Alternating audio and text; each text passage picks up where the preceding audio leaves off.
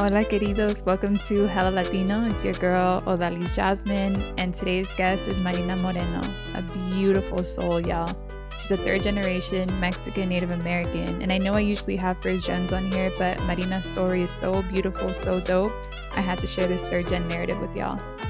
Marina is a poet, author, and speaker primarily touching on love and grief. You'll hear more about this in the episode. She's the author of Soul Investigation and Bobby, Zion's focus on self-acceptance and navigating through grief. When she's not working on her book, she's out in her hometown of San Fernando Valley teaching writing workshops for at-risk teens and young adults. Hope y'all are moved by Marina's words, story, and spirit.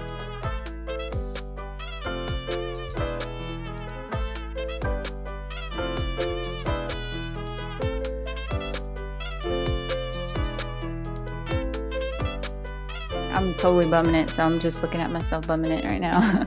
We're good. Do this. I'm again happy belated birthday, Thank Virgo, you. Virgo mommy, Virgo queen. Yes, that is I, and I is she. No, it's funny because I don't know how I found this out, but I recently found out that the majority of my family, like my immediate family, are Mhm. Virgos. I think that's And I was really like, cool. "What?" Yeah, I remember you mentioning, but it's weird because I feel like Virgos, and I don't know too much about signs and the way like things. I'm a very spiritual person, but I don't know much about like the signs, the characteristics, but I genuinely like vibe a lot with Virgo people. And I don't know if it's because we're very similar or just that they're really easy people to get along with. I can't date Virgo Yeah. men, uh, but I do enjoy their company and I do enjoy other Virgos and things like that, and Libras too. Maybe because we're so close.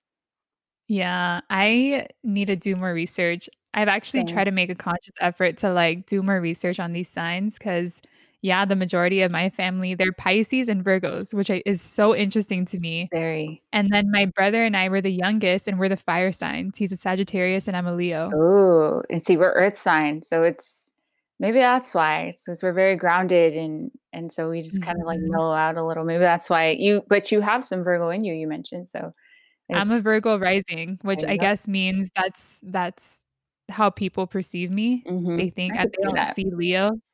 I can It's see so that. interesting. Do you know Emily too, right? Emily Rodriguez? Yeah, we met when I used to DJ, and so she DJs, and that's how we met, and we've 2 like Virgo DJs.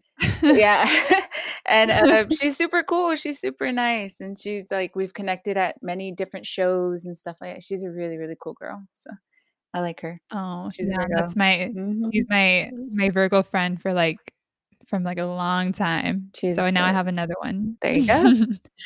Well, I'm so excited to have you, girl, because I have been following you for not that long. We got Mhm. connected by a mutual friend, shout out to Monica. Yeah. Um, and yeah, I remember her saying, like, "You 2 should collab, do something together," and I was Yeah. like, "Here for it." Yeah, A definitely. chance to meet any Latina, a chance to hear more about their story, like, I'm always here for it. And Same. I remember seeing your spoken word, I think. You posted a video of you reading a poem. Oh, yeah, that's right. That's I right. think it was about being a mom, It actually. was. It And I was. was like, "Oh, this girl's amazing." And Oh, thank writing is one of you. my, like, passions when I'm not doing all of the other things, you know? Like, when I'm just Yeah. by myself, journaling, writing poetry, like, that's my shit. It's good. Yeah, I feel like writing helps you get everything out, and that's beautiful. It makes sense for you too because you are a very good speaker, so it makes sense that you're also, a writer too because you have a good way of articulating the way you feel. Oh, it's taken me a long time to get there. Mm. You're good. It's taken me a long time, but yeah, I remember hearing that one about being a mom. Yeah. Yeah, I love being a mom. Yeah, let's talk about that. I'm curious. I'm segueing a little bit, but let's Oh, talk you're about you good. being a mom. Yeah, I'm a mom. I became a mom very young.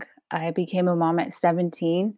So it was very obviously wasn't planned, but I say that in a good way because my son literally changed my life. I was in a really bad Mm, relationship, really toxic relationship.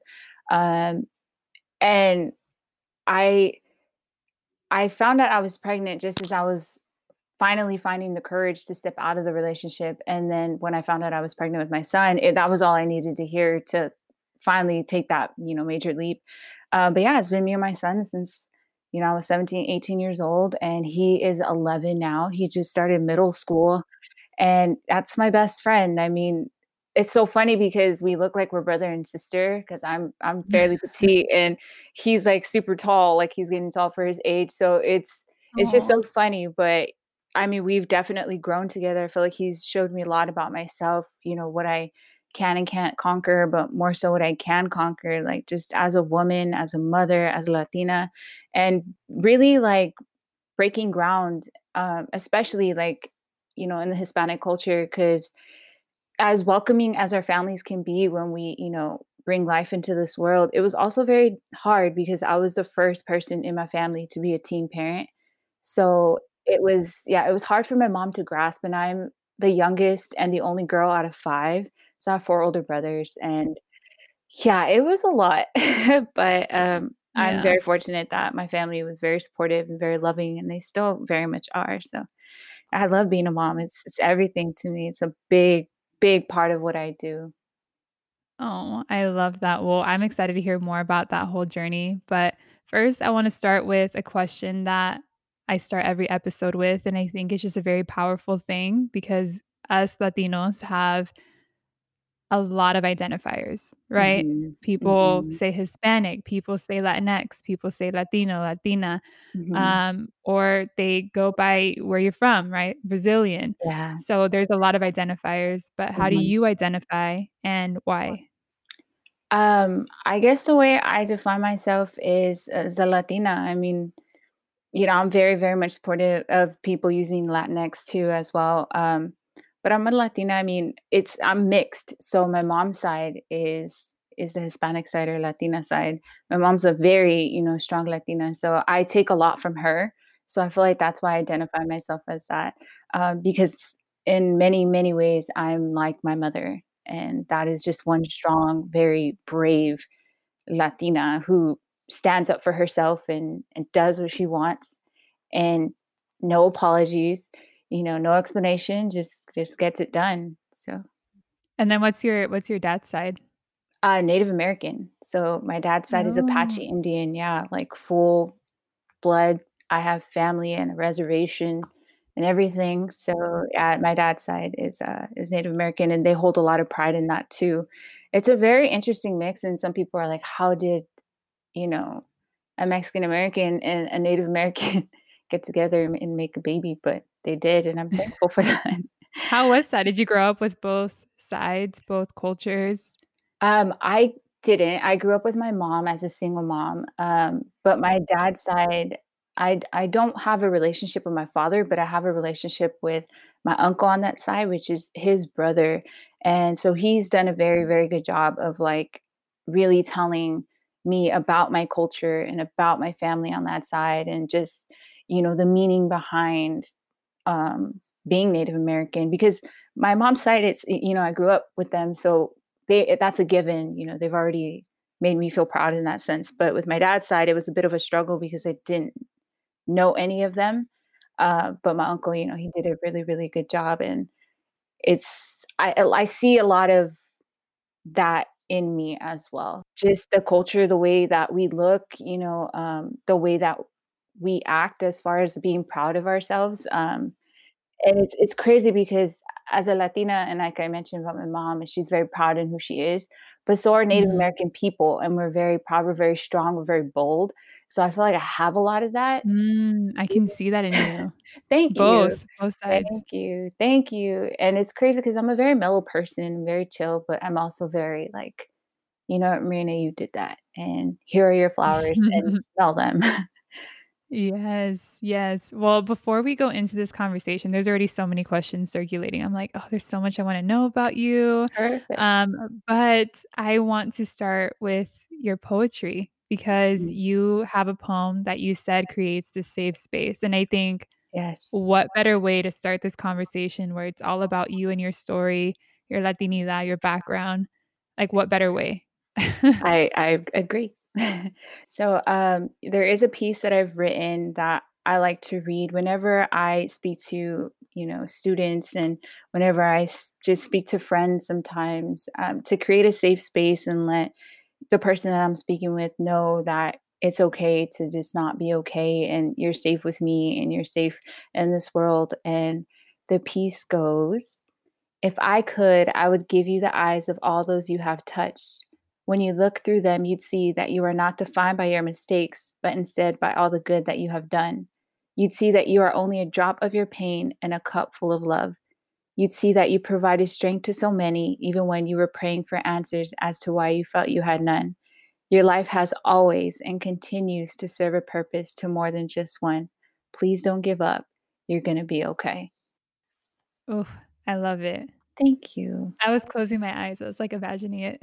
Oh, beautiful. Thank you. Well, I think then we can go into who you are, your story. I always like starting from the beginning because I'm a big believer in we are a makeup of not only our experiences, we are a makeup of our families, right? Of our ancestors, and it's all a part of us. And sometimes it can be traumatic, sometimes it can be very beautiful, sometimes both. And so I always love starting from the beginning, like what is your family's immigration story? And then we can kind of go from there. Okay, sounds good. So, my family's immigration story, I'm actually third generation. So, my uh, great great grandparents, this has always been an actual struggle for me. And I'm really happy that you asked this question, um, because I lost my grandparents and my great grandparents very young. So I didn't really get a feel much for their story of immigration. And my grandparents, when I did get to know them, my grandfather, he was a very, very stern man. He joined the Navy when he got out here because his father, which is my great grandfather, being an immigrant was very hard on him about being a man out here in America, and Mm, being a provider and just being brave. So my grandfather joined the Navy really young, married my grandmother really young, at like maybe like in her teens, or like as soon as she turned maybe 19 years old. Um, and they just kind of made a life, but I feel really bad that I never really got to know their story. And I never really got to ask my mom because my mom, was grieving a lot. And so it was a really touchy subject for her, which we'll get into is a mhm. lot of who I am, which circles around what I do now, grief and things like that. So it's really hard for me to answer that question because I am a Latina, but I do feel like a struggle in a bit because I don't speak as much Spanish as I would like to, because I wasn't around my grandparents that much, or, that Mhm. long, I guess I feel like, or my great grandparents. So I don't feel like I'm the only one who's in these shoes either. I feel like there's a lot of Oh, us who no. kind of struggle to identify with like our Latin roots because of that. And we feel like a Mhm. sort of shame, but I don't think that we should. And so I'm really happy that you asked me to be on this podcast because I am a Latina, but I'm a different type of Latina that's not so different, if that makes sense. Yes. Girl, I need to quote that, but it's so true. There's so many people who feel that way, Mhm, and there's, like, this whole side of Latinidad that often go unnoticed or are not looked at and not considered as part of the table because they are a couple generations in or they don't speak the language as well or, like, things like that where I'm like, I see my nephews growing up, and I hope they never feel that way. Like, I hope mhm. they're never excluded from these spaces that are for Latinos because they are Latinos. It's in their blood. Definitely. Same, and it's interesting because not too long ago, I had an opportunity for they wanted someone of color, and so I didn't feel like I could take on the opportunity, and I had a friend of mine that was like, "Marina, what are you talking about? Like, you are a person of color." And I was like, "I know, but I guess for a long time I never felt that way because like you said, the seat at the table, it was there, but I was always like, "May I sit here?" Instead of, "Hey, I'm gonna sit right here, okay, because I know that I belong here." And so, yeah, it's always been an interesting thing, and when you say about your nephews, I feel that way about my son, and my son's other half is, a whole different, um he's Hispanic, but he's half Mexican and half Salvadorian, so and he's very much aware of his culture, which I've made a huge huge, like, priority for him to know where he comes from and whatnot, and he speaks both languages, which is pretty cool because, like I said, I'm not as sharp as I would love to be on my Spanish, but I love that he does have great-grandparents on his father's side, and so they teach him and they remind him, that this is part of your roots and this is who you are, so he's all about that, and Oh, I I'm love very it. proud of him. Thank you. Oh, and what a great mother to make that a priority for him. Thank Because you. I feel like a lot of immigrants, when they come here, um, they're taught to assimilate, right? Like, they're taught Yeah, to fit in, so sometimes that means Imma teach my kids English so they never have to struggle in school, or I'm gonna teach them yeah, American customs so they're never that's a big part of the immigrant culture that, they yeah, have to deal with, yeah. and it erases so much of our ancestors, who we are, and everyone goes through a point in their life where they're like, "Who am I? Mhm. Where do I come Oh, from?" yeah. I know I've been through that, and that's again, those were the series of things that made me wanna start this podcast, but I love that you're representing these third generation Latinos who are Latinos, Yeah. we are all hella Latino. Yeah, we are here. It's in our blood, We and are it's in our here. it's our way Yeah, of being and our characteristics, and it's literally in our blood. It's embedded in us. Yeah, and it's a very, very proud culture. But yeah, my family's and extremely you have proud. Native American in you too, Mhm. and that's Yeah, another sense of pride. definitely, definitely. Super cool. Well, let's talk about your mom. So she is your direct, Latina Mhm. influence. So Yeah, let's talk about your relationship with her, and maybe you can talk about, where you grew up and definitely. how you grew up, just all of that. I'm so curious. Perfect. Yeah. So I was born in Pacoima, California, which is a city in the San Fernando Valley that doesn't have the best reputation when asked about, but that's where I'm from. And, anybody who knows me knows that I hold pride in where I'm from. So I was Why does it have a bad reputation? I don't know. Oh, well, okay, so Pacoima has a really bad reputation just because it's, like, very gang affiliated, it's very violent, there's a lot of going on all the time.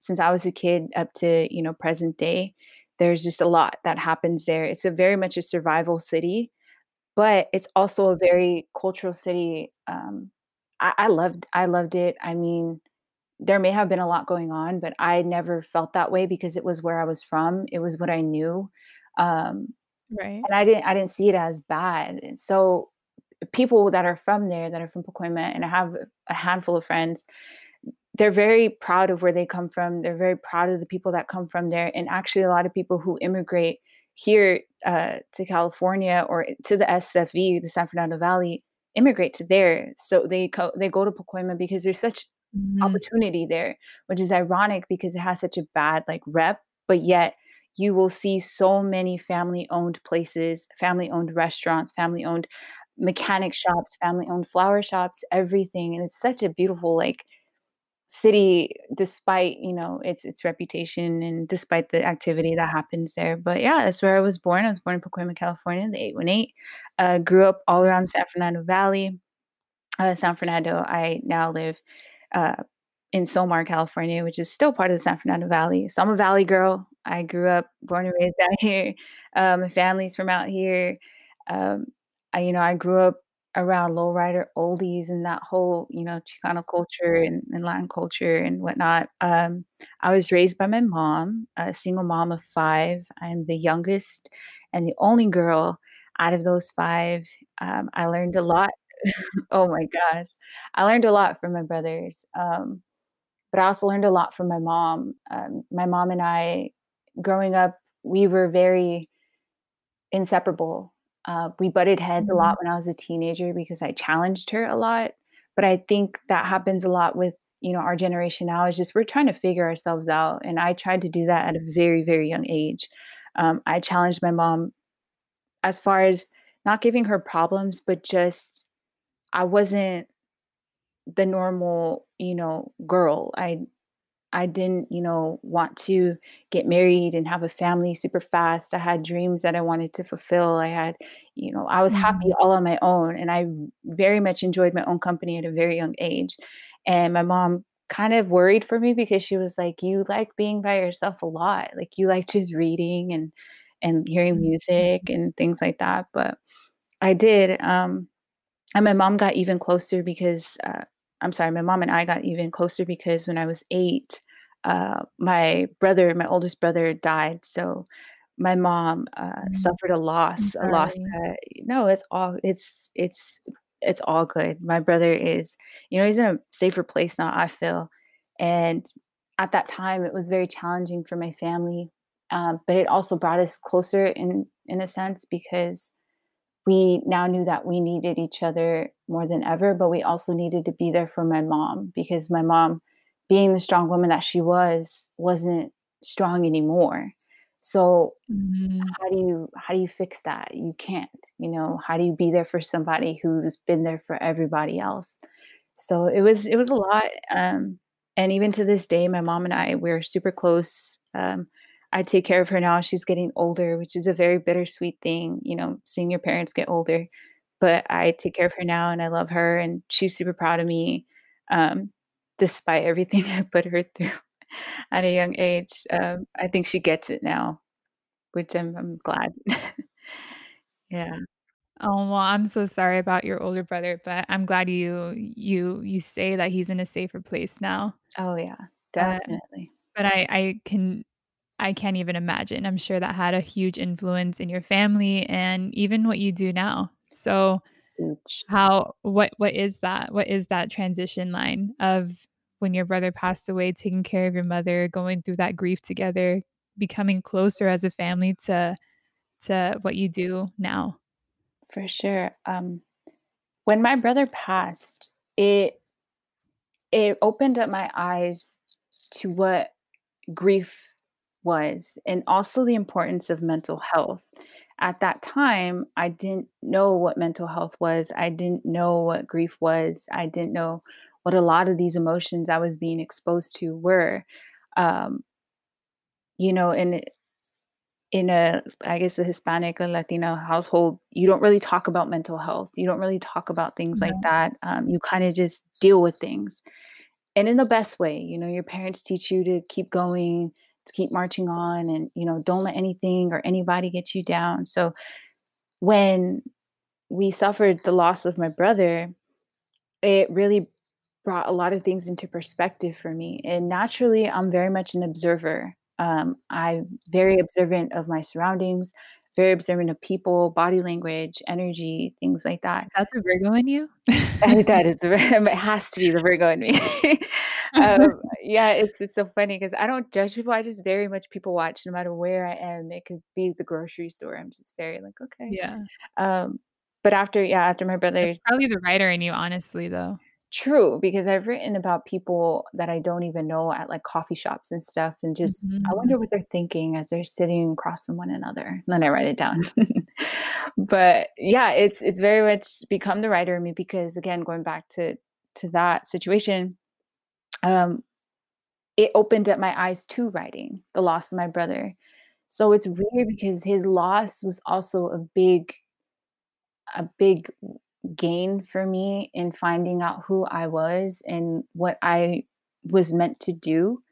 My brother and I had an extremely close relationship. I mean, he was the one person and still is very much the one person who makes me feel like I can do anything in this world. And he would tell me that all the time, like you can do anything, you can be anything. Don't get involved in dumb things because you're meant to do something in this world. And I was 8 when he passed, so I didn't really know what this meant. I was just kind of like, okay, but he would tell me all the time, "Don't let anything get in your way. You could do it. You could do it. You could do it." So when he passed, writing was how I healed, and writing was how I dealt with things. Writing was how I ironically talked about what I was feeling inside because I couldn't go to my mom because she was grieving as any mother would losing a child, but let alone your firstborn, this person who was Yeah. helping you, you know, in life, with not just raising your brothers and sisters, but also just, being there for her, I think, through everything that she went through as a single mom. So I couldn't talk to her because I didn't want to make her, feel worse than she already did. And then I didn't talk to my brothers because again, they have this mentality of like, okay, we just got to hold it together for the family and we got to be strong and we don't talk about that and we don't cry and we just move on. What's And next? no matter what generation, Latinos are like that. Very much. Yeah, very, very much. And I'm trying to break that with my son now, but Yeah. that's how I grew up and that's how my brothers grew up. So me being the emotional girl that I I was and very much still am, I didn't know how to deal with this sadness, with this just Mhm. depression at the time that I didn't know it was depression, but I didn't want to do anything. Um, and my brother's loss was very tragic because I saw it happen. So I was there when everything happened with him, and so that I replay that night a lot in my head, and I don't.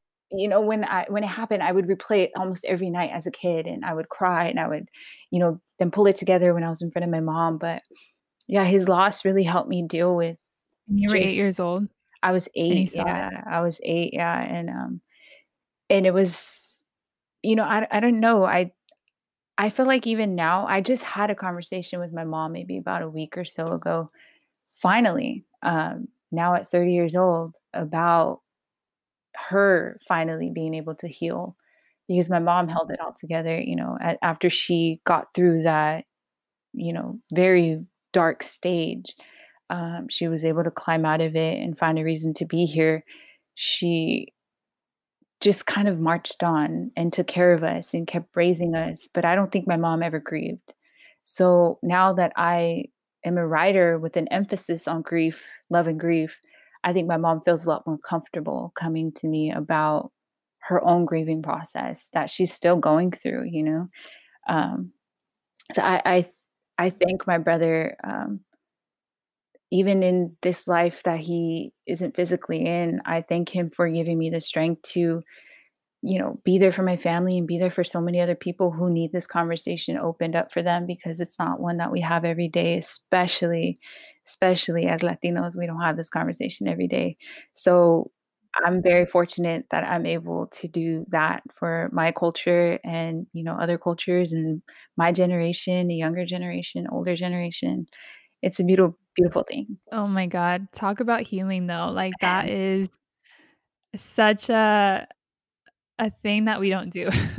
Yeah, And I feel like there's always the first in the family, right, that's trying to break that generational trauma, that's trying to heal, that's trying to heal what's happening, what has happened, you know? And, like, I'm hearing your story and I'm like, "Oh, god, I wanna know more about it," and, like, just an 8-year-old, I can't even imagine you being in that shoes of you say you're an observer, but having that observation of your older brother who is still your driving force definitely. to just be, like, taken, and seeing him transition, like, I can't imagine what that experience is like, but being able to write and heal, I think that is such a Mhm. powerful thing because Thank you. I can relate to that. I can relate to healing through writing because that's we went through homelessness for about 6 months, my family, and it was the same situation. I'm the youngest, and everyone was just, like, out of their element, emotional, and so me being the youngest, I'm like, "I have no right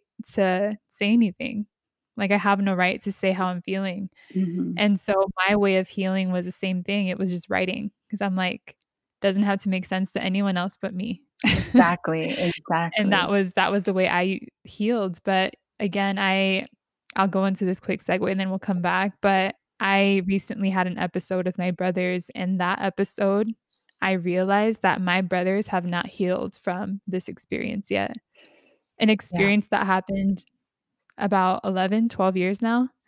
Like, it happened years ago, and opening that conversation with them, you can tell they still have not fully healed from it. The tears that were coming out, the painful memories that they were, like, hesitant to share. I was like, "Wow," like, yeah. our families don't have a space for this.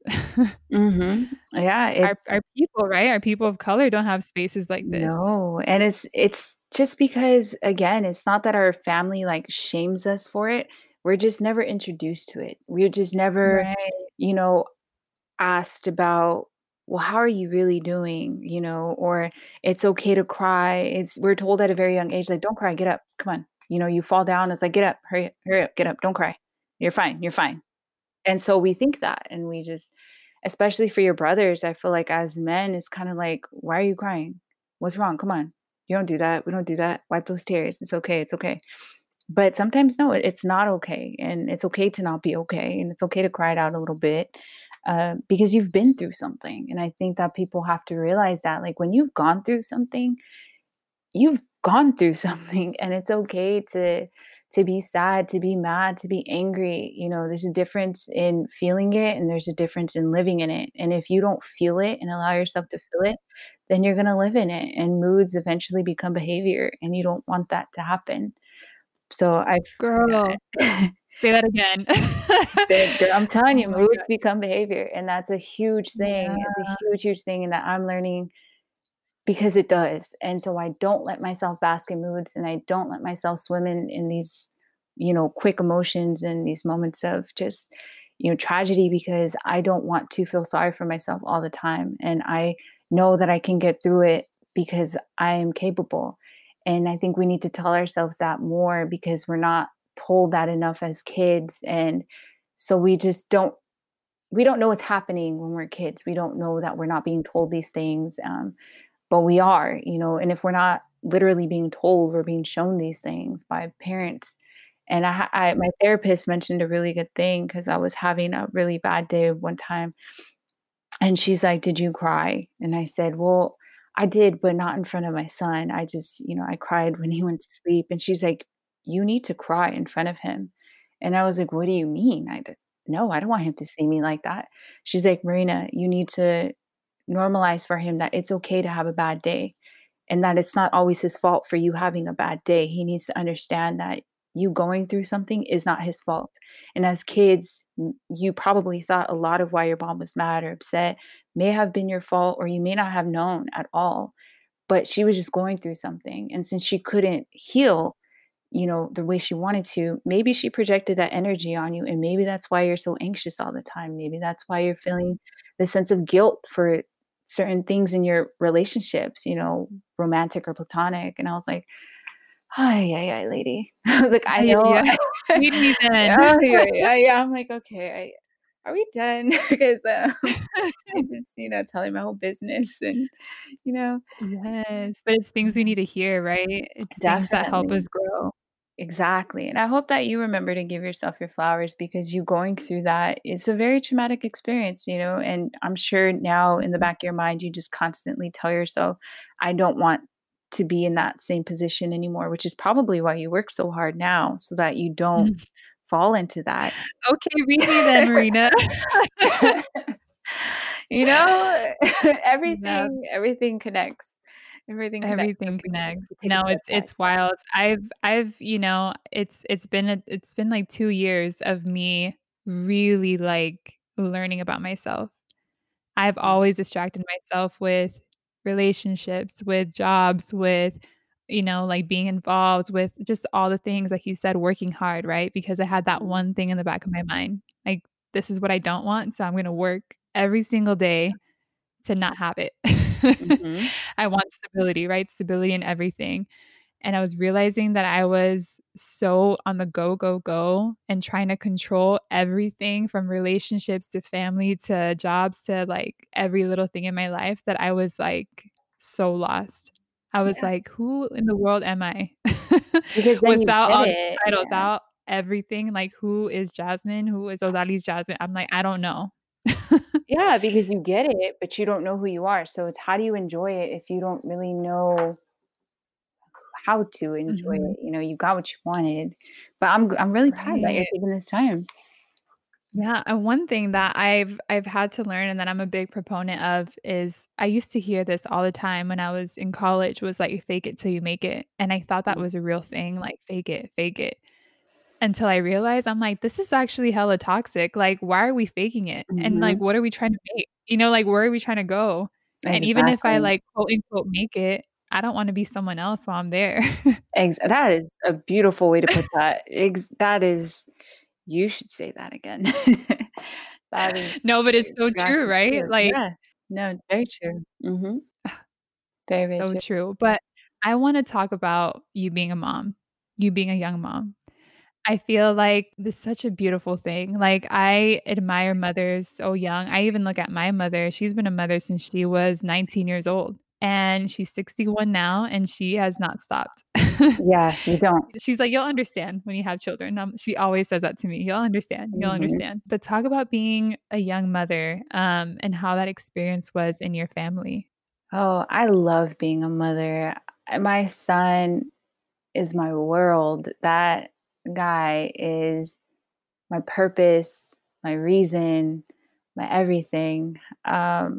Yeah, I became a mom at 17. I was 2 months out of high school, and it was August 25th of 2008 that I found out I was pregnant, and the reason I remember that date is because it is my brother's birthday. So, it's crazy because I found out that I was having a baby on the day of my brother's birthday, which is, my brother who I was closest to. So, yeah, it was surprising for my family because as the youngest out of 5, my brothers kind of did what they had to do to get out of high school and just kind of be family men. I was the one oddball out of my family who, again, challenged my mom in many ways, and I was the one who was looked at to be the successor. So I had this pressure to, go to college Mm, and become like a nurse or even a doctor of some sort, because I was the one with good grades. I was the one that got all the awards. I was the one in the magnet program, the honors program. I was in journalism. I did everything. I was a cheerleader my whole life. Like I was that girl. mhm, And so my mom, you know, after I graduated, her thing was okay, so now you're going to go to UCLA and you're going to study medicine and this is what you're going mhm. to do. Yeah, But she had a whole plan. oh yeah, she did, but surprise. I had met my son's father while I was in high school and we were together. I wouldn't say we were high school sweethearts, but we were together in high school and yeah, that relationship was very toxic. So my mom was already not a fan of the relationship that I was in and she didn't know, and I'm going to be very honest with you in this because I feel like this happens more than it's talked about, and it should be talked about. And I feel like young men and women should be reminded that it's okay to leave. But I was in a Mm, very toxic relationship. I was in a domestic violent relationship with that person. My mom had no idea. My family had no idea. They just knew that I was mm, with this person, and they didn't like him for some reason. So when I found out I was pregnant, my mom was just very sad because she knew that I had my whole life ahead of me, and I remember my mom's exact words after we left that doctor's office, because I was in denial, but my mom, also being an observer, she was like, "No, no, no, you're losing weight, you don't look good, you're not eating, you look sick, I'm taking you to the doctors." And I'm 17, so she can do that, I'm not 18, so I was like, "Oh mhm, my gosh." So I went to the doctors, and she's like, "You know what? I'm not dumb. I knew you were pregnant because I have 5 kids. I know what this is." But after we walked out of the doctor's office, she was like, "Were you gonna call him?" And I was like, "Yeah." My mom was mad, but also sad, and then she broke down, she started crying. She was like, Mija, I'm not mad at you. I'm disappointed, and I'm not gonna say that your life is over. It's just things are gonna be a lot harder now to do what you want." mhm, And I was like, "I know, mom, like, but, I don't this is what I'm supposed to do. I'm supposed to be a mom." So she's like, "Yes, but you have so much still ahead of you, and I hope that you still do it." And I was like, "Okay." So I don't know. I was just scared. I didn't know who I was at that time. All I knew mhm, was the survival mode because I was trying to survive this person, being with this person who was violating me and taking so much of who I was. So I didn't have my identity anymore. I had given it up to this person just so they would love me, just so they would accept me, just so they wouldn't be mad, just so they wouldn't be angry. And mm, I will never ever do that again. And when I found out, I was going to have a boy, and I was like, wow, I was raised by boys pretty much.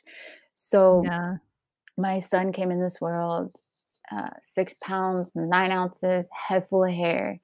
And I just Mm. I I looked at him and I was like, "Wow, I'm not gonna fail." That's what I told my I was like, "I'm not I'm not gonna let you down.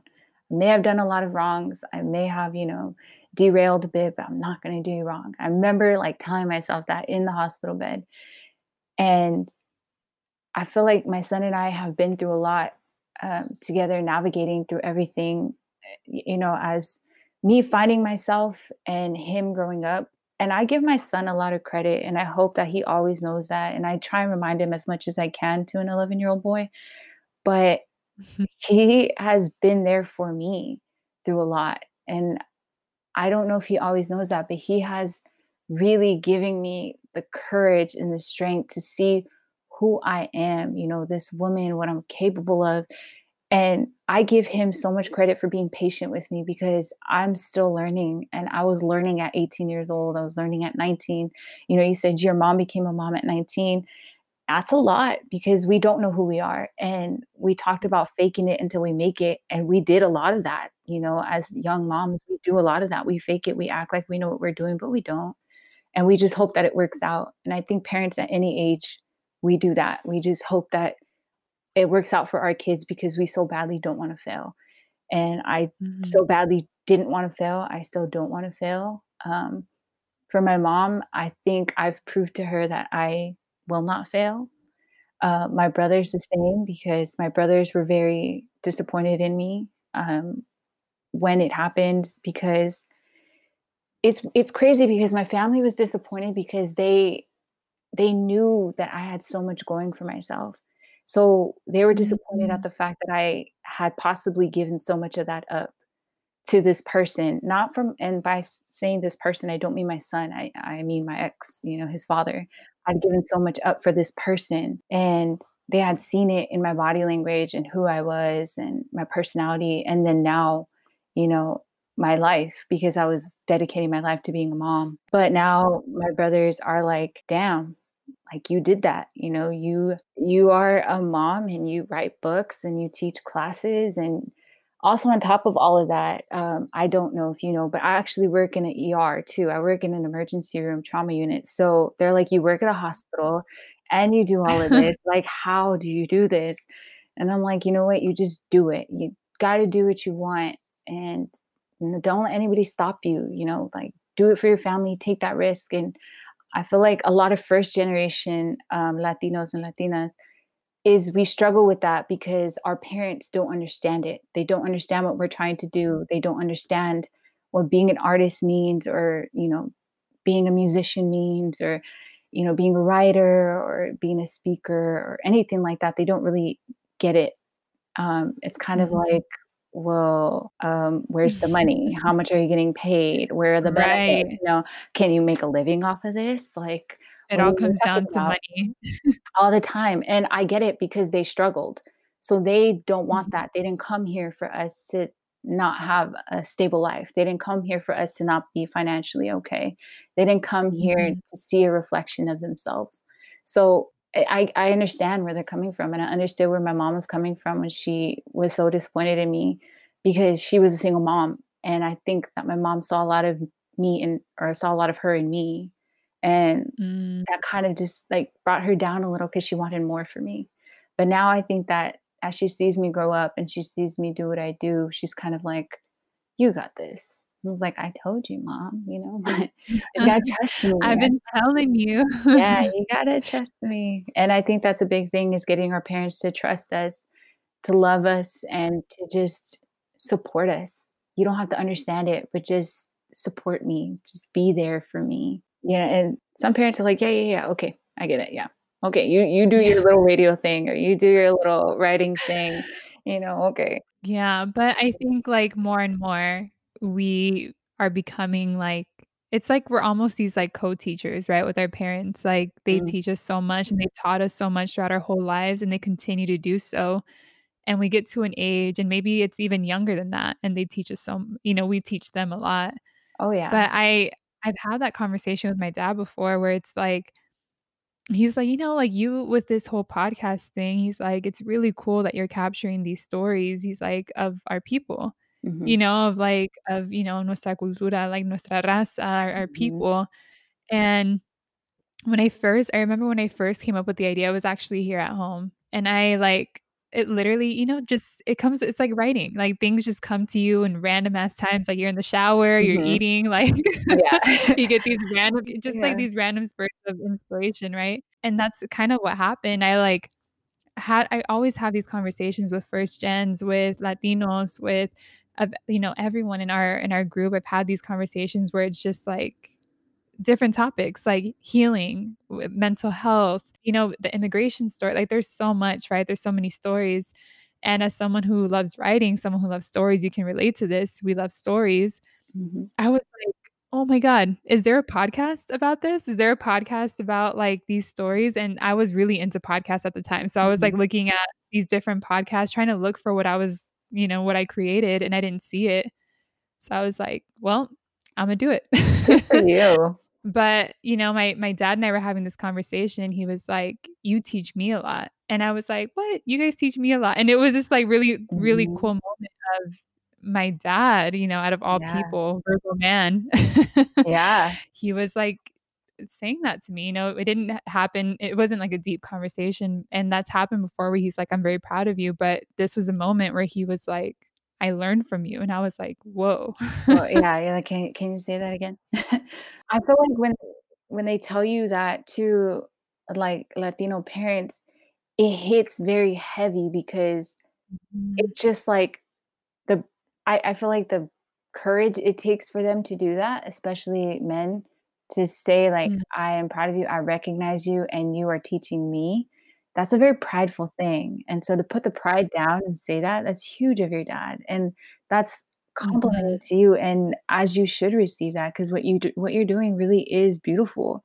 It's you've created this platform, this avenue for not just yourself, but for so many people to tell their story and to share, their experiences, and it's a beautiful I love it. I keep saying beautiful because it's truly beautiful. I think it's amazing. Oh my god, it's an honor for me, just to hear these stories. Like hearing you, I'm like, I'm learning from every single person that is on this show. I'm learning from you right now, and I'm just like, damn, Marina, like how did we not know each other before? Like that's how Right? I feel with every person. I'm like, why aren't we best friends? Like we should have been hanging out a long time ago. But Yeah, agreed. but no, I love hearing this story. And it's really true, like, talking about Latinos, talking about our culture, like men especially.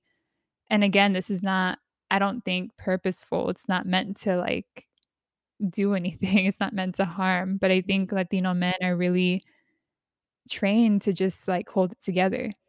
Yeah, Don't cry, don't be vulnerable, don't again, like you said, don't let down your pride, and it's like it's also on the flip side, though, for being, like, children of immigrants, children of Latinos, or people who have struggled that didn't have this, like, amazing privileged life, but mhm. people that you've seen work hard, tirelessly, like, every single Yeah, day for what they have.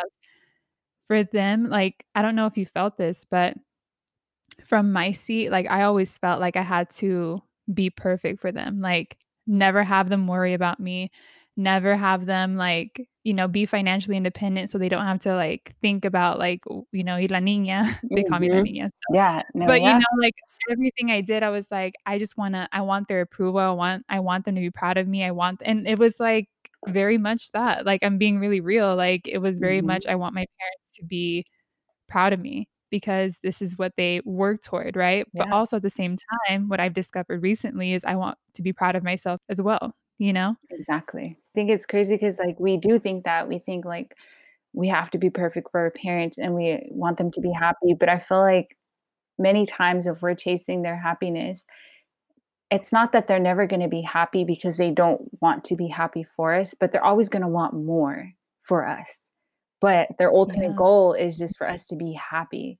They may judge us, they may say little smart remarks. My mom makes smart comments all the time, Oh, yeah. like, I don't know. She says things and I'm like, "Okay, mom." She's like, "Oh, well, yeah, I'm just saying. I'm just saying." Like, that's all she I was like, "Goodness gracious." But it's just because she wants me to do more and more and more, and not that she's never happy, but it's just like, I want you to be happy, and, even if I don't understand it, but hey, like my mom won't always tell me all the time, "Oh my gosh, I'm so proud of your books. I'm so proud of this."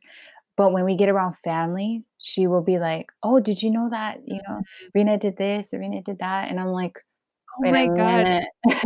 That happens a lot, like, family reunions when their Mm. friends come over, I that's when they brag about you. Yeah, and I'm like, "Where was this when we were, having breakfast this morning? Like, where is this coming from?" How did that teach you, though? Because you are a mother. Do you Mhm. tell your son often, like, "I'm proud of you," or, like, what are things that you've had to pivot, shift, or things that Oh, you continue to do with him? man, it's definitely, shifted my way of raising him. I'm raising him very different than how I was raised, and not because I don't like the way I was raised, I just feel like we're living in different times now.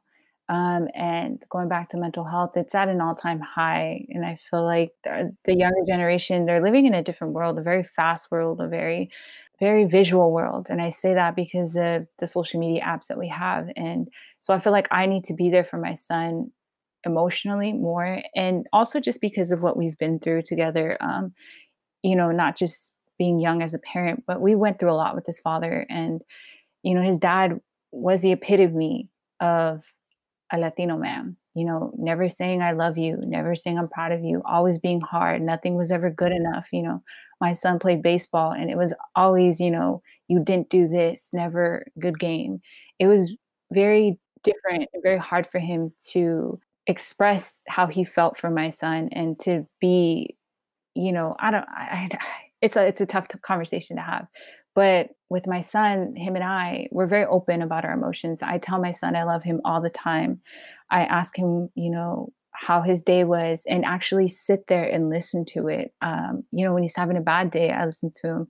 When he's having a hard time in school, I tell him, take a step back, breathe. I've also, introduced my son to therapy. So he's gone to therapy to understand what he's gone through at such a young age between court situations with his father and dealing with separated parents and the back and forth weekends. I feel like that was very heavy on him as a young child. So I introduced therapy to him at a very young age to let him know that it's okay to talk about how you feel and it's okay to be emotional. So I don't ever make him feel like how he's feeling is wrong, or I never dismiss it. I do my best to listen, but I'm also very stern. I'm very, I'm not gonna say I'm easy on him because I'm not. There's a lot of things that don't slide, and a lot of the way I grew up, I still implement that into my parenting now, but I'm very much, open to emotional health, and I think that's helped his relationship with me in seeing that he can trust me and that I'm not gonna ignore, these feelings that he has or just say, "Hey, you're just a kid, you don't get it," or "Get it together, come Mhm. on, you're 11 years old, how hard is it?" But it is kinda hard, I feel like being a kid now. I couldn't imagine even being a teenager at this time. I just Mm. gosh, it's totally different, it's night and day, so yeah, I feel like Yeah. emotional health is important. I do my best to teach that to my son because again, as a man too, I want him to be able to love a woman someday and really love her in all aspects, whether she's having a good day, a bad day, but also for him to be able to communicate how he feels when it comes to loving somebody. If he's having a rough day, not to take it out on his better half, but to let her know, "Hey, I'm having a bad day. It's not your fault, but I'm just going through something and let me have a minute to myself." I want him to know why he says, "I'm sorry." Mm. As a kid, I said I was sorry for things I didn't even know I was sorry Everything. for. Yeah, I just said it because it made things okay. It made my mom feel good. It made her happy. It made her forgive me, and it made us forget what we were Mhm. mad about. I don't want that for my son. I want my son to say he's sorry and know what he's apologizing for and know that it's sincere. So I teach him like little things like that because I know one day he will, Future wife is gonna thank you. I hope so. I hope so. I just want him to be happy and healthy and whoever he's with, to be able to pour into them in the healthiest way possible. So I'm trying to start young because before I know it, he will be dating, and I don't want to think about that. Yeah, I'm like, "Aw." God, no, but it's a very I love that you think about your son as a whole, like, you Thank think you. about him in the future with a wife, in a relationship. You're thinking of that already, and you mentioned a couple things that I think happens a lot in Latinidad. It's like, 1, you're a boy, don't cry, or you're just a kid, you're not a part of these adult conversations, or there's a lot of that, right? And it's Mhm, not the way that I always saw it growing up, and I understand it more now, is that they're trying to protect the kids from whatever situation they're going through. mhm. But what I'm realizing more and more, the more time I spend with my nephews who are freaking so smart because they have access to all this technology now. Yeah. But what I'm realizing is that they're so intelligent and they pick up on things whether or not we include them in adult conversations or not. Oh, yeah. Girl, I knew the shit talking that my tias were having about each other, and they thought I didn't, and I'm like, "You guys know you're not that quiet, right? Like, you're not that discreet. I know that you don't like this tia and this tia doesn't like you, but you guys cook, menudo on Christmas Day." Like, I don't get it, but yeah, kids are really Girl, smart.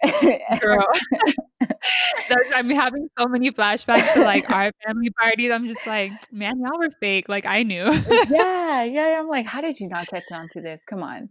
Like Yeah, but it's so true, right? They think they're protecting us or that we don't see. They try to put on a brave face, like, Yeah, whatever it is, like, and we know. We just mhm, know. definitely. And so I love that you, again, see your son that way holistically. Thank you. Where is he, by the way? Is he there? No, he's not here. He, went to my brother's house. Him and my brother are fairly close. My brother's his Nino, so my brother's his godfather, and so he went over there for the day. He's like, "Can I do my Zoom class over there?" I was like, "Sure." My brother, he has a daughter, so my brother, likes spending time with my son, sometimes get some guy time in, so they spend a lot of time together. Yeah, he's over there right now, but he's funny because I'll tell him that, like, I'll do, like, small interviews or have a class to teach, and he's like, "Okay." Like, it's his normal, and I think that's super cool that Aw. it's just what my mom does, and I'm like, "Okay, cool." Oh, so cute. Well, I think this is a great first of all, just thank you for sharing these stories. Thank you for sharing about being a mom, about being a Latina, being a third generation Latina. I'm so thankful. I've learned so much from you. And it's Same. crazy. I want to point this out because this is the biggest lesson I'm learning from you right now. That no matter the generation, a lot of these things still happen, like Latino things, right? Mhm. These Latino customs are and again, it's like proof that our ancestry, what's in our DNA is so strong that it does translate Oh, yeah. generationally.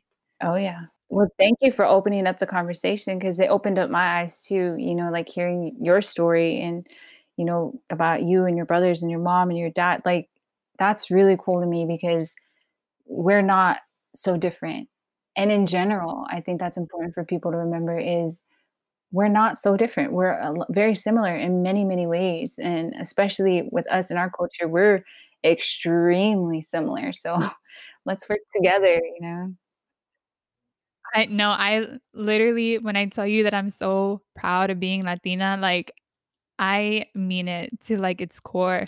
Not even just being a Same girl. Honduran, a Honduran American and representing catrachos, which is, people from Honduras, but Mhm. also Latinos are so beautiful. Just the mix of again, it's the Yeah. mosaic of us, right? Yeah. Like, we are beautiful, we are diverse, Yes. we have different accents, and we so Mhm. different and beautiful, so again, it's capturing that And beauty. yeah, the inside and out too. My favorite thing about like the culture is just the the boldness, the bravery, the "I'm here and this is me." I think it's like how you mentioned, we are all united, but we all, like, may look different, may we may act a little different, but when it comes down to it, we are here, and I love that. When you walk in Mm, a room, that presence is felt, that energy is felt. yes, It's that so passion. yes, that's a huge thing, definitely. That's my favorite thing. I think that's the one thing I've learned from my family is to always have passion, and Mhm. passion is shown differently, like, some are outspoken, some are heads down, some are just they're just, like you said, bold. You said that at the beginning, like, bold, and I think every especially immigrant culture, like, the freaking cojones it takes to come to a Yes. country. That's the thing, it's like, girl, we worked hard to get here. I'll be damned if you tell me that I'm not gonna, touch the sky. That's the thing, and that's what our parents teach us is like, we worked hard to get here. I'll be damned if you're not gonna be somebody in this world. You be somebody. You do something. And if your family needs you, you be there for them too, and you do it together, but you don't back down and you keep going and you love yourself and make us proud, make yourself proud, make your culture proud, make your grandparents proud, your ancestors proud. You Yes. just, we didn't work this hard for nothing. So you're gonna do it. Yes. Like, yes, I am. Snaps, snaps, snaps, snaps. But I wanna touch on one thing. Mhm, This is my favorite segment, by the way. This is my cafecito and chisme portion, and the reason it's my favorite is because we've learned about your story, we've learned about who you are, and, like, I know I've learned so much about you, and this portion is really about, okay, let's talk about what you do, mhm. job-wise, passion projects, you can talk about relationships, the chisme there. Ooh. Anything you want. But I really wanna know what you're up to now though, like job-wise. I know you do a lot, but give us the rundown of what your day looks like. Oh my goodness. All right. So what I do, well, I'm a writer, I'm a speaker, and I'm also I semi-teacher. I teach workshops. So I'm a writer with an emphasis on love and grief. That's primarily what I write about and what I teach about when I teach workshops. Right now, with everything going on in the world, I teach virtual workshops. But prior to and moving forward, once this all wraps up, is I teach poetry to at-risk youth here in the 818 in the San Fernando Valley. So these are kids who either dropped out of high school, fresh out of juvenile hall, or come from Mhm. homes in which their families, they have a parent that's incarcerated or whatnot. Um, so I teach writing workshops to them at a cultural center in Canoga Park. And then I also teach writing workshops to people of my own age group. So I do that mainly online. I teach them how to use trauma as a form of healing. So we talk about, things that we've been through, and I help them put those experiences into poetry. And then we share it at the end of class in hopes that, one day I can turn all those pieces into a book. That's ultimately what I'm trying to do is give these people, kids and, my peers a platform to share their story. But, that's future talk, hopefully near future. Um, and I also yeah, I work at a hospital, so that's also a really big part of what I do. I've been working in healthcare for maybe almost 8 years now. Um, and I say this to say because I work in healthcare to help people, and many people question why I work in such a crazy environment after what I've been through and after what I've witnessed with my brother. But I do it to help people and to get to know people, and you really get to know people when they're at their worst and when they're at their most vulnerable. And so I meet a lot of patients every day, some who are very open to me, some who are very closed off. But either way, I take away from people and I learn about, you know, what they're feeling, what they're dealing with. I deal with families who have lost, somebody. My patients can lose their life, and I'm talking to their family, and that's a crazy experience in itself. But I take that away and I put that into my writing, and I just put myself in their shoes.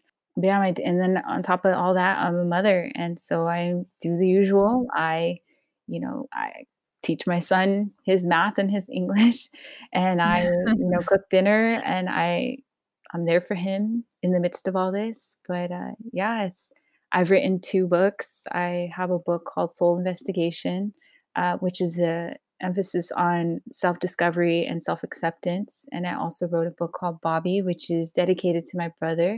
So it's a book that's, Mm. all poetry based. It's open letters and poetry to my brother, and it's aimed towards helping anybody who has lost somebody. So it's a book about grief and just kind of walking people through it, but in a beautiful way, just openly talking about our angels and speaking to them. So I've done that, and I'm currently writing my first hardcover, solid book, which I hope will be Oh. done, yeah, by the end of this year. It's been such a process with that because I've just been learning a lot. I mean, we talked about learning about ourselves. So I've been learning a lot about myself, relationship wise when it comes to men. That's all I have to say. Deep breaths. Goodness Deep gracious. breaths. Girl. But that's an important thing though. You said something really important. You've learned a lot about yourself when it comes to relationships, and I think Yeah. that's the one part that I've learned is like, whoa, this relationship stuff, like dating and all of it, you learn more about yourself than anything else. Yes. And it's Yes. wild. It's wild. And if you're anything I've like had to call me, myself out so many times that right? you have no idea. Good. Do that. Do that. Hold yourself accountable. I mean, if you are anything like me, I love love. I'm such a lover. Mm, I'm as tough as I try to be, and as much as I'm like, girl, you don't need him. I'm more like, wow, but love is so beautiful and love is so rare. And yes, yeah. but I I am so all that. And it's so funny because my mom calls me out on it all the time. She's like, "You act like all tough, but I know that you secretly mhm. want love." I'm like, "No, I don't. I don't need no man." Right? I don't need no man. I get what I want on my own. Literally, I'm like, "I don't need no man. I'm good." But no, I mean, it's not even like the chase of like, I just want a boyfriend. Like, no, it's not even that. It's like I love being able to show love on people. Like Definitely, yeah. but that's also the scary part, jumping into relationships, that's also one of the scary parts about being in a relationship for myself is that I give so much, Mm. and Mm, sometimes I mm-mm. over pour and I don't know how to balance. Girl, you are preaching to the choir here. Yes, I'm the same. I'm a giver. I love seeing people happy, especially people that I Mhm, care for. I love it. It fulfills me. And it may sound cheesy and it may sound cliche, but I get joy out of seeing people I love happy. And that's a gift and a curse when it comes to relationships, but it'll definitely be a gift when it's to the right person. But I mean, mhm, I don't know if you can vouch for this too, but I've felt like it's such so much of a curse to love so hard because I haven't mm. really experienced that healthy love yet. I haven't experienced the love that somebody loves me, that like somebody wants to pour Yeah, into my glass. Like I'm usually the one pouring into these cups that are, half full for them, but half empty for me. So it's girl, like I'm girl. I'm trying to learn, Literally preach because I can relate, I have yet to find and I'm in no rush for it because 'cause I'm like, I know it's gonna come when it comes, but no, I haven't had someone pouring that much love into me like I have into other people, and it's really, like it sucks because I feel like I would overcorrect for them. Mhm, mm, Like, if they weren't mhm. giving me the love that I needed to feel loved, and I know it sounds weird, but, like, everyone loves differently and everyone Yeah. shows love differently, everyone gives it differently, everyone receives it differently, Mhm. and that has to totally vibe, like, if you think you're giving me love, but I don't feel love, then it's like, "What's going on here?" Like, there's, like, Exactly. lost in translation, right? And Mhm, maybe it's just not the right fit. And I mhm. think sometimes, like, what would happen is they'd not my glass, like you said, would be half empty, but I would try to give more and more love, thinking that it's a sign for them to give me more. Do you know what I'm Yeah. saying? Yeah, yeah, oh my gosh, yeah, Instead oh, of voicing, like, "This is what I'm feeling," it's like, "Well, I'm just gonna keep pouring love on you until you give it to me." right? Like, maybe if I keep giving them this, then they'll give me some of that, and maybe they'll catch the hint that, like, I need a little more if I give them more attention, maybe they'll give me more attention, or maybe if I give them, more of their flowers, they'll give me more of mine, but in the end, we're just like we don't communicate, like, that way. We communicate through our love language, which is our body and our way of giving, um, in a physical form usually, but very rarely do we open up our mouths and say, "Hey, look, I need more time with you," or "We need to do something," or "Something's not right here." I know I don't do that as much. I'm just like, "It's okay, like, it's cool," "It's fine. They'll love me." I don't Have you know. have you looked into love languages? Like, are you a big believer in that? Uh, I believe that people do have, different ways of loving and different ways that they want to be loved. Um, I don't it's still a foreign language to me. I don't really Mm, know how to speak it, I don't think. Um, I'm yeah. learning because I think that I it's so wow, that's such, like, a crazy question because I kinda let people be who they want to be, and I don't really try and decipher things. I mean, I don't know, I feel Mm, like then I'm looking too deep into what doesn't need to be looked at through a microscope. I don't want to, like, read too deep into love. I don't know. I don't I'm sounding crazy, and I know love does this to people, but I get it. I get that people wanna now that's love and be something I'm trying to learn is I look at everything under a microscope because I'm always looking for the why, the deep the deeper reason. I'm like, mm, "Okay, I wonder why he's not doing this," or I wonder what I look too deep into it, but then the problem is I get too focused in the things that don't matter. So, I was gonna I ask get it. you, do you ever find yourself in trouble because of that? And Like, talk about self-sabotage, like, that is a real thing that I'm still learning. I'm telling you, I learn more about myself when I'm mhm, dating, right? Like, it's just like, wow, I do have some toxic behaviors that I need to, like, call myself out on, or there is some things that I don't want in a man.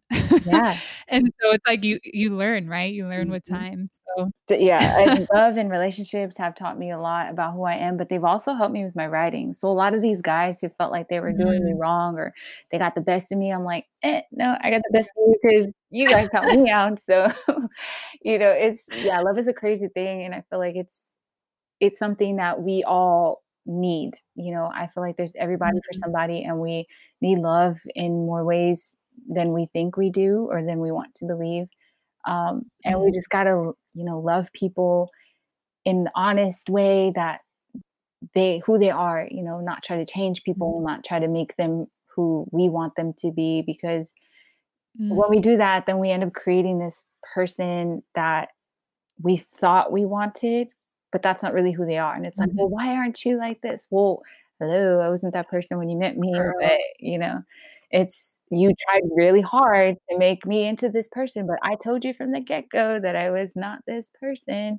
So that's why I let people be who they want to be. And I just kind of take it from there. And I'm like, yeah, no, I don't think this is going to work for me. And I'm too old to try and change anybody. I think I'm not.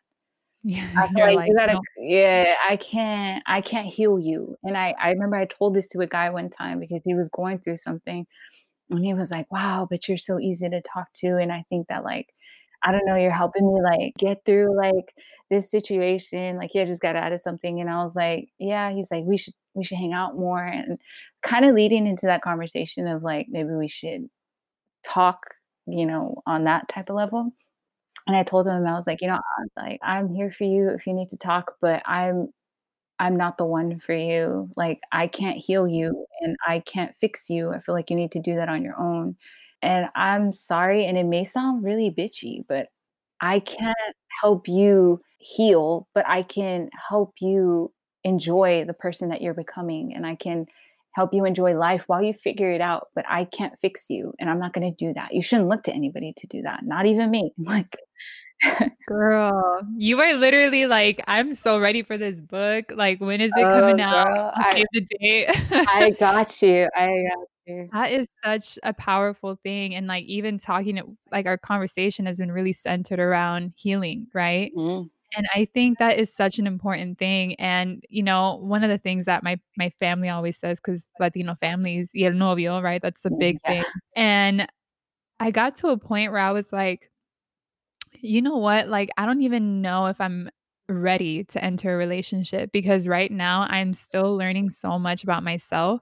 mhm, And to even, like, think that way as someone who loves love, someone who is like and I love that storybook romance too, like, again, it's the writer in me, I yeah, read too many books, like, I believe in the whole, like, we will, like, find each other when we find each other, soulmate type of love, like, that is, like mhm, but at the same time, like, I need to learn how to be my own soulmate right now. yes, How to just beautiful. show up for myself because, Yeah, again, it's like you pour so much of yourself into another person, and I have done that, I did that, mhm. and I don't wanna go back. Good for you, and you saying that and you putting that out there and you making that a priority, making yourself a priority, that's gonna bring you the healthiest love, and sometimes we wonder why haven't I found this person? I'm at a good place in my life and I know who I am. Yeah, but that's also like a blessing is that nobody's come in your life yet because maybe nobody fits that for you. And better that Yeah, they don't enter right now and ruin this piece than to come girl, and, cause right. damn storm. Like, I'm like, "Don't ruin my aura right now." right? Good, good. I'm so proud of you for putting yourself first because a lot of people won't do that. They'll look for that in a partner, and it's like, no, you gotta love yourself. It's cliche, but yeah, how can you love I anybody had if to you don't learn the love hard yourself? way. Don't we all? Don't we all? But it was a great lesson. It was a great lesson. I'm Yeah, thankful. But I'm so girl, thank you so much for being on this show, thank for you. telling us your story, your life. Like, I'm so inspired by you, Thank and you, thank you. I feel like we're friends now, like, we're Oh, BFFs girl, now. yeah. It's Yeah, like we're good, we're solid. Yes, we're good. definitely. You better text me or FaceTime or I'm whatever. close by. I'm in San Diego. Oh, yeah, I was just in San Diego, like, a few weeks ago too. It was, like, a real quick back and No forth, but way. yeah, if I would've known, I would've hit you up, like, I went to the beach randomly. I love it out Next there. I time, love it out there, yes. you will have a place to stay. You are always welcome. Oh, we're gonna be out and about, girl. We're gonna be Yeah. exploring. Life Yeah. is too short, we gotta live it. I love this whole conversation. How can people connect with you? Like, is there a particular like, do they hit you up on IG? Like, where can people connect with you? Yeah, people can find me on Instagram, on Twitter. It's the same, same at or same username. So it's at Moreno. This is my last name, Moreno X Marina, Marina. Again, that's on Instagram and Twitter, even SoundCloud. If you want to hear some random mixes I make, you can find me on SoundCloud. My website is the opposite, so Marina X Moreno. There you can contact me if you're interested in a workshop, if you're interested in working together. You can also find out what I'm doing or where I'll be as far as virtually right now. You can find out where I'll be virtually. You can also purchase my books, both of which are sold out right now, but I'm hoping to get some more back up. So working on Ooh, girl, that. Yeah. sold out. And then, connect you to whatever I've been speaking on, including this podcast. So I'll include a link to that. Yeah, let's chat. Let's heal together. So one last thing before we end this conversation, and I love this part because I think it's powerful, but we close with a brindis, with our cafecito, of course. I don't know if you brought something. I have water because I was up with some tequila and squirt yesterday. So I'm drinking water tonight or today, right now. Talk about healing your Yes. body. Sometimes you have to Um, treat it too. but we close with the brindis, even though we did the brindis last night, but we'll close Everything, girl. with some water and café, some cafecito, but this brindis is special because it's not just a cheers, right? But it's also manifesting some good for our community, for our Latinos. So, what do you wanna cheers to, and what do you wanna manifest for our community? I want to cheers to life, to being here, to being present, to marching on another day, even when it's hard. I want to cheers to having the courage to be exactly who we are when we want to be, to loving, to accepting loss and still loving again for my community, for my people, here in the 818 and just in general as Latinos, Latinx. Be proud. We're beautiful, we're bold, we're strong. We come from a line of very, very brave and courageous men and women, and carry that with you because it is who we are and it is our backbone and it is will get us through anything in life. So cheers to that. Cheers to that, girl. Snap, salud. Yes, take it down. You did that last night.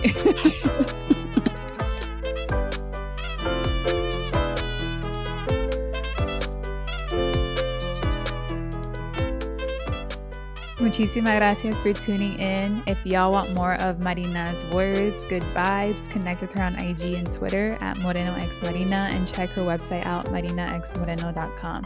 And also make sure to check out her books. All right, so story time. I recently purchased some bomb hoops from Shop Blue Seed. For all my fellow hoop lovers, jewelry lovers, visit this small Latina-owned business, Shop Blue Seed on IG, or visit their website.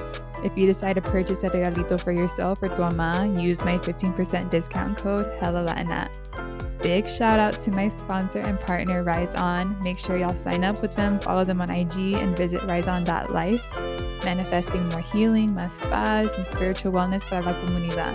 Stick around and hear a message from Chris Gates, co-founder of Rise On.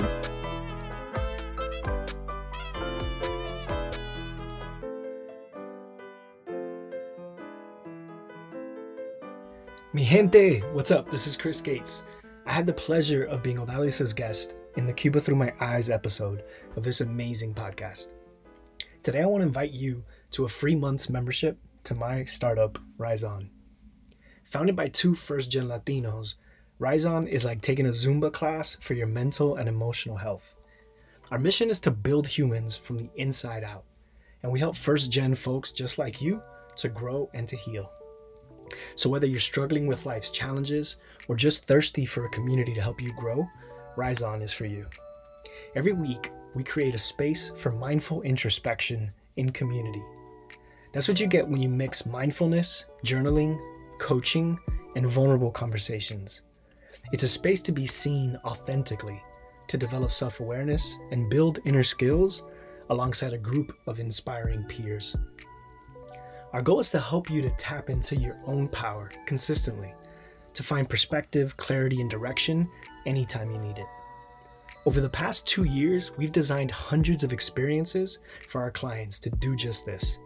These are entrepreneurs and young professionals who trace their roots to some 20 countries. Folks who, despite being brilliantly talented and looking like they got it all together from the outside, are working through some real-life challenges. So join us. We'd like to invite every listener of this podcast to experience a Rise On membership for free for an entire month. That includes our weekly Rise On sessions, live and online, plus on-demand mindfulness content and daily community support. To activate your free month Rise On membership, visit www.riseon.life. That's RISON.LIFE. riseon.life. Mi gente, let's rise on.